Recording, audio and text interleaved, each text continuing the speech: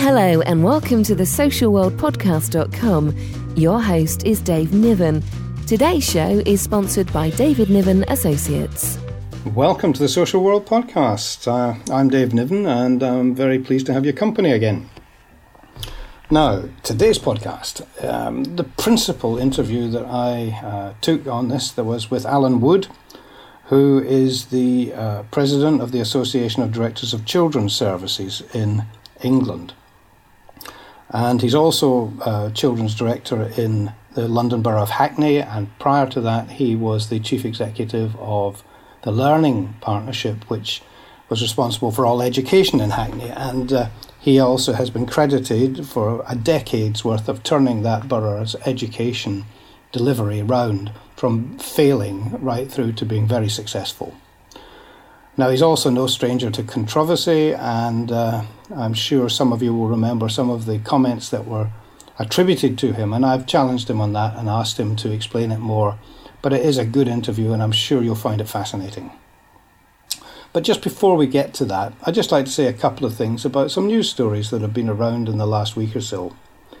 One resonates strongly with me, and that is there's a social worker who's actually been given a 12-month condition of practice order by the Health and Care Profession Council, and effectively for not making her Facebook page private, and for the comments that she posted on it concerning a case that she was involved with, involving court and involving domestic violence and so forth, and the family complained.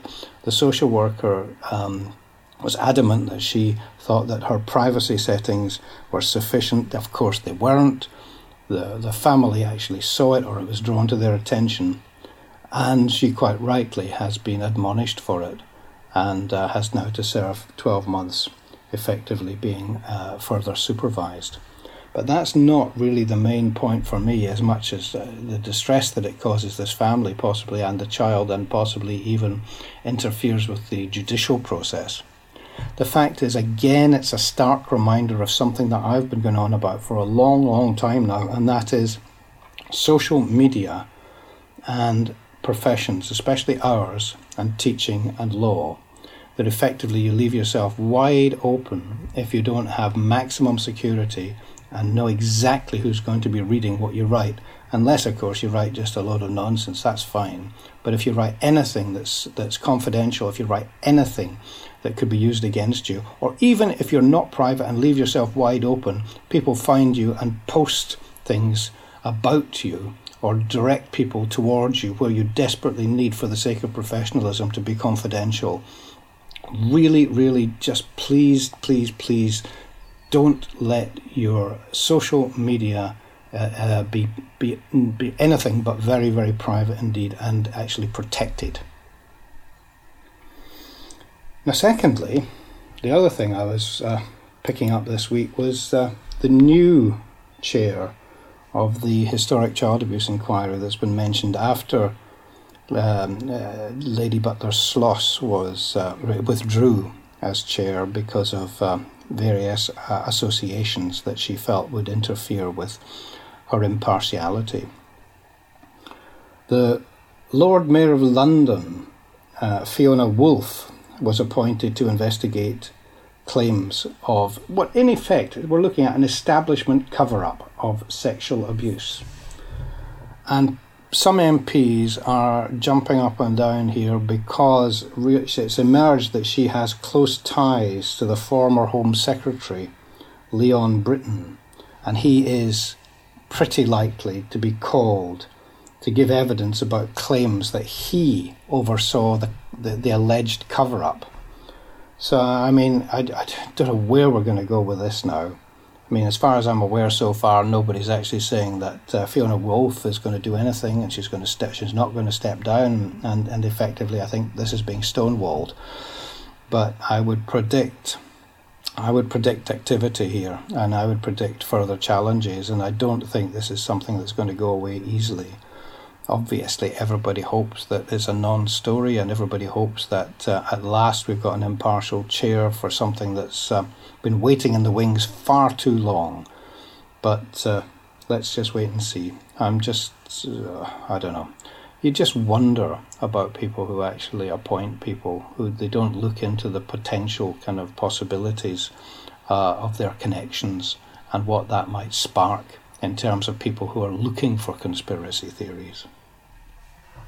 Anyway, without further ado, and remember that you can download this on iTunes. Just go to the iTunes store, hit podcasts, and please leave comments. That would be brilliant. You can do it from our website, socialworldpodcast.com, Stitcher, Podfeed, wherever. And tell your friends. And also tell your friends and yourself to give us some comments, give us some feedback, because we thrive on it. I love it when it comes. And so here we are. Joining us tonight is going to be Alan Wood. And I commend the interview to you. Alan Wood. Alan's my guest today, and Alan's the president of the Association of Directors of Children's Services. You're very welcome, Alan. Thank you, David. I'm glad to be here. Now, just for people listening, a little bit of history here, that up until 2012, you were the chief executive of the Learning Trust, which for 10 years you had been the chief exec of and responsible for all education in the London Borough of Hackney, which it is said was considered to be the worst authority for education in the country before you took it over. And you were given an awful lot of credit for turning that round. And subsequently, you've been in post as the the president of the Association of Directors of Children's Services now for what, 2 years, Alan, is it? No. It's only a 1 year. It's only a 1 year posting. It's a 1 year one, right? It's a 1 year post. Yeah. You're a serving director, and you are elected to the presidency for 1 year. It actually turns out to be a 3 year thing, because you're deputy 1 year, then you're the president, and then subsequently you're the last serving president, as it were. So it turns out to be a 3 year stint, but it's you're only the president for 1 year. Right, got you. Okay, so just a little bit for the listeners, if you would, about what the job actually involves, or what the honorary position involves. Well, I suppose there's two key areas in the post.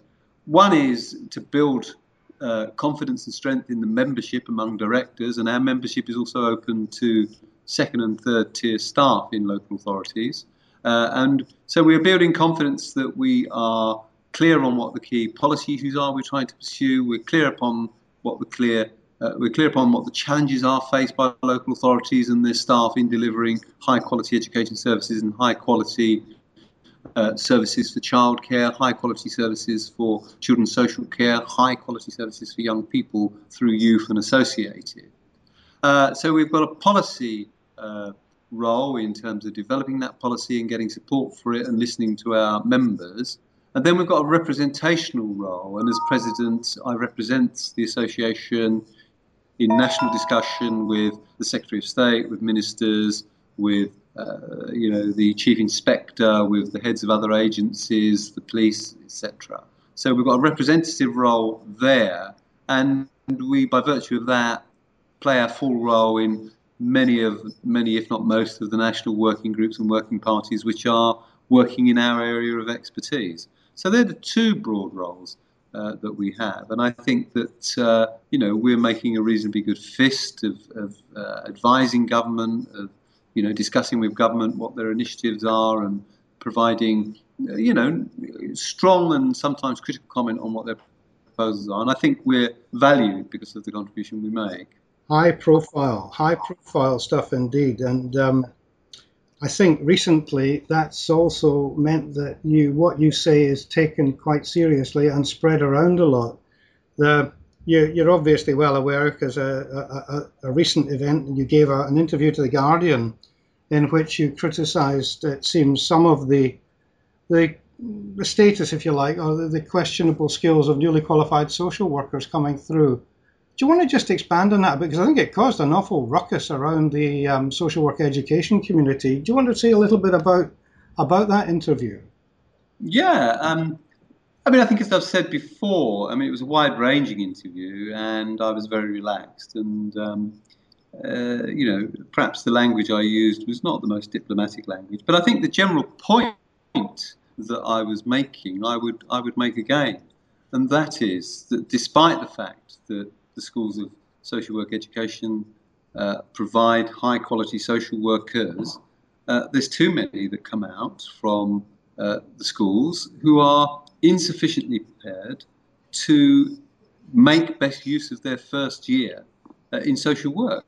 So, despite the additional year of supported education, for example, we've still got people who are saying they are completely unprepared and unsure of these issues.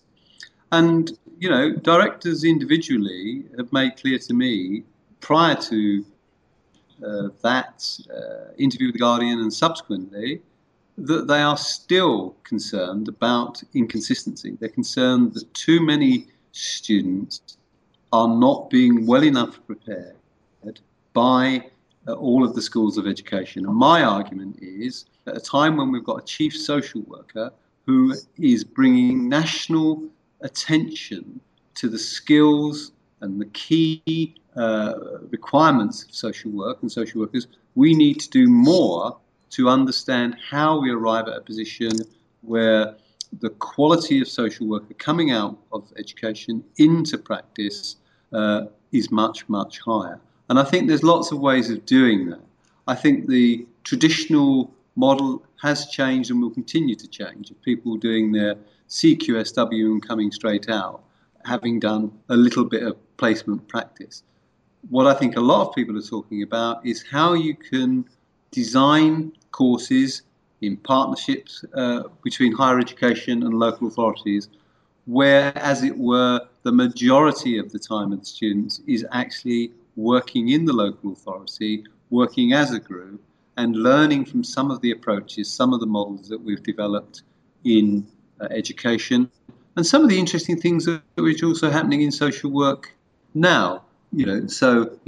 Step up to social work and front line. These are, I think, really interesting models with a different way of inculcating into students the absolute core and key skills of social workers, which we have to have access to make sure that children and families and adults, supportive adult social work, benefit from that expertise. Okay, can I just then take up a couple of the points you've made there, because I mean, you're quite well placed to have these kind of views about and hear from your colleagues, in children's services, as it were, up and down the country, other directors, about what their views are about newly qualified workers.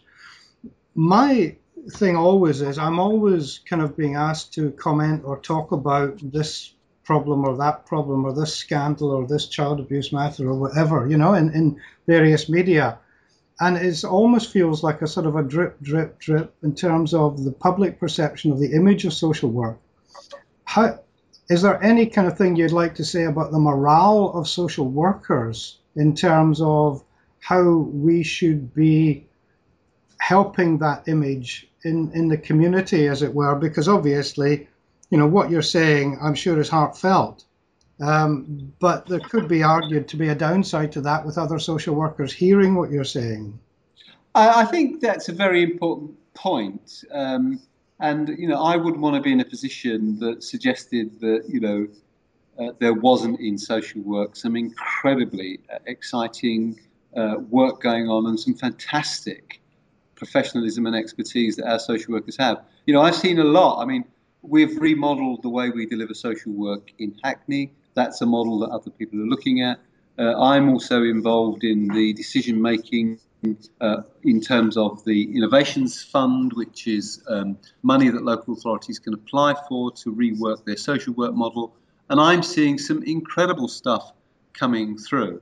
But travelling around the country, talking with people, I've seen, even in some places which are causing headlines because of their general poor performance. So, for example, when I was in Doncaster, talking with frontline social workers there, I was struck by the number of social workers and social work leaders there who were doing an absolutely stunning job, really fantastic job against quite complex and difficult odds.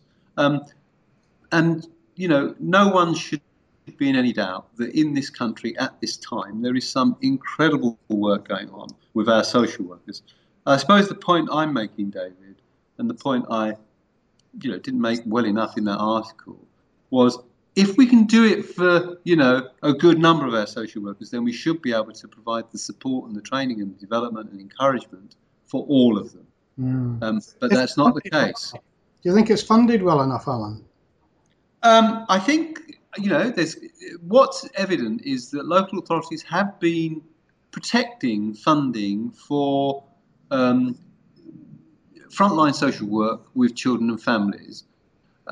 We're moving into a period where that's not necessarily going to be the case. And I think we're all worried about that. And as you know, when people start having squeezes on budgets, they start to look at the volume of training and development they're providing, the quality of training and development, and perhaps saying to themselves, well, we can't afford to do that because if we do that, we won't be able to afford the same number of social workers. I think that's a fundamental mistake. I think the commitment we make to people's ongoing professional development, the people we make to ensuring that they're continually refreshing and renewing and learning new skills is an absolute essential ingredient for the best social work. So I think we find, just like we find with teachers, that people might talk about pay, people might talk about issues like that, but where you get people staying is where the model of social work includes significant support for the professional development of social workers and high status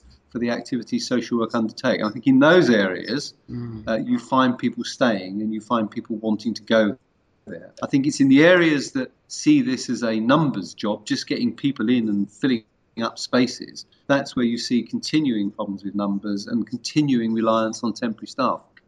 Yeah, because agency staff do make up quite considerable numbers, and more so in more times of crisis up and down the country. And there are a lot, as we all know, of very good agency staff. But obviously the downside of that, and they would be the first to admit it, is consistency in terms of service users.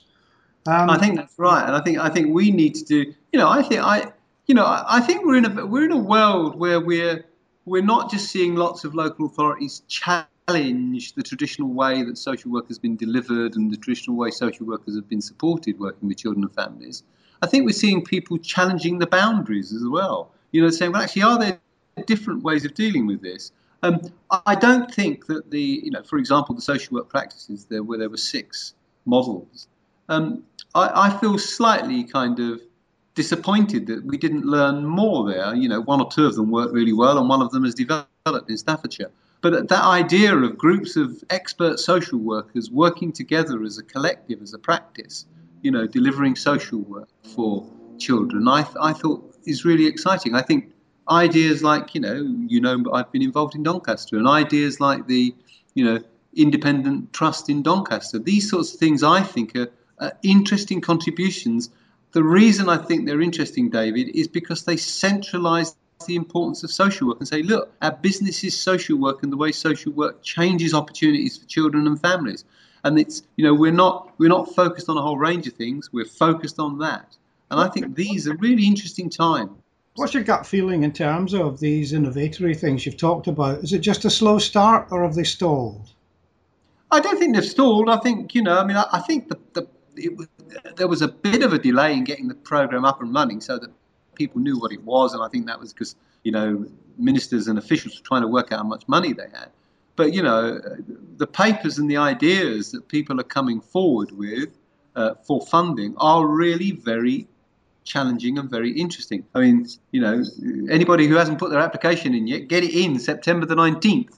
But we're seeing, I've seen at least a dozen bids from local authorities who've got some really thoughtful and imaginative ideas about how they want to change the way they deliver social work, and, just asking for some support, some finances to do that. We're seeing proposals coming forward from academics about, how you can bring about change in complex situations where, authorities perhaps aren't doing as well as they should be doing, how you can take social work expertise to another level. We're seeing some really interesting ideas as well around provision for adolescents, where there's a bit of a crisis, I think, at the moment in terms of what to do with very challenging and challenged young people on the edge of care or in care. So I think, I truly think, David, it's an interesting time. And people are saying, let's not throw the baby out with the bathwater, but let's see if we can change the water a bit here, to see if we can get some new ideas coming forward which take account of some of the financial challenges and some of the financial difficulties that we have. I just wonder about the status of social work and how that impacts on the wider world's enthusiasm for supporting social work innovation. It's always seemed to me, and ever since I was heavily involved as when I was chair of BASWA, for example, many years ago, effectively we seem to be still talking the same things in terms of the image of social work in the community. And when I took people to, sorry to interrupt you, David, but I think one of the problems we've had is that social work lost its way. And I think what people weren't really clear about what social workers did. Are they the people who fill in a form for you and get you some welfare benefits? Are they the people who write to the housing department to get you a new flat? Are they the people that kind of talk to the school about stop excluding the kid? I remember when I first when I first came to Hackney, and I've been in Hackney quite a while. When I first came, I wanted to know what was happening with social work for kids who've got a disability. And I went to visit the social work teams, and they were stuck in a building not attached to anything else. And it was a former children's home, and so they were all in a little room themselves, a former bedroom. And I went round talking to them, and I wanted to know, what was the social work they were doing? What was it they did? And okay, maybe it was bad luck and I got them all on a bad day. But what was clear is they weren't really social workers. They weren't really doing social work. They were welfare officers. They were trying to, access families to grants for, new facilities in their home. They were trying to access families to, different accommodation. But there was no real description of what they were doing in terms of interacting with the family to bring about a change in behaviour or a change in perspective or perception, and how the family could more effectively work together with the child who had a difficulty. It was really quite fascinating, and I thought to myself, well, hang on, this is a bit weird because you don't need social workers to do this sort of stuff. Mm-hmm. And I think, workers did lose their way. I think leadership was not good enough. I think there was poor clarity about what we wanted social workers to do, and we wanted to dump things on them. I think it's only in the last few years that we've begun to see people saying, hang on a minute, that's not right. Social work is one of the most important professions we have in this country, and it makes a vast difference to people's lives. I think a lot of people would agree with you. I mean, just generally, what I was going to sort of point out was when I met opposite numbers from other Western industrialized countries, for example, the status of social work within their communities was much higher, and the the clarity of what the task was much better. And again, as you say, I think there's a lot of people here that would agree with you, and it has been changing, but it still needs more over the last few years in terms of getting rid of the direct work with children, for example, that seems to have been farmed out so much to the voluntary sector. This is probably going to be equally controversial to things I've said about social work education, but in a funny way, I think there are other, paraprofessionals that we need to develop to work, to do some of the things that social workers do, so that we can have, perhaps a smaller number of social workers, but of a much higher status, working, directing and coordinating the activity of others, but also being involved in direct work with families and children and bringing about change in a therapeutic context. Yeah,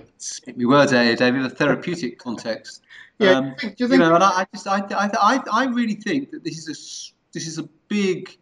we're at a big point in the development of social work in this country. I think, as I say, the fact that we've got a chief social worker, the fact that each local authority is supposed to have a principal social worker advising the authority. These are really important bits of the navigation or bits on the map that help us to say, yes, the country does afford high status to the profession of social work, but what it wants is to have expert social workers carrying out, effective expert social work, and we need to do more to ensure that that is the characteristic of all of our social workers. Okay, let me run something by you and see what you think, because I'm a great believer about how social work is perceived, because I think it has a direct bearing on how the community works with us.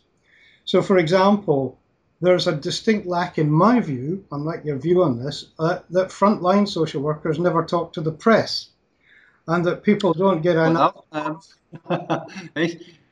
Just before I answer that, David, I've now my next meeting's here, so I'm going to have to go at the end of this answer this question.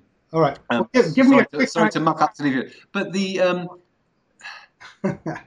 I think about frontline social work. About good things. I mean, people of higher pay. I think frontline social workers, like frontline teachers, talking to the media about the difference their profession makes to children and families, I think is important. Describing what they do. I think where it gets difficult is if you want frontline social workers to talk to the media about individual cases, because the only case that the media will want to talk about is those where something, in their view, has gone wrong.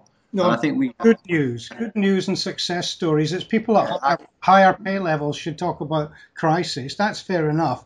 But now I'm talking about the thousands of good news stories that we could be hearing, so that tomorrow morning when that social worker goes on a new case on the doorstep, there's just that little bit more trust, that little bit more understanding.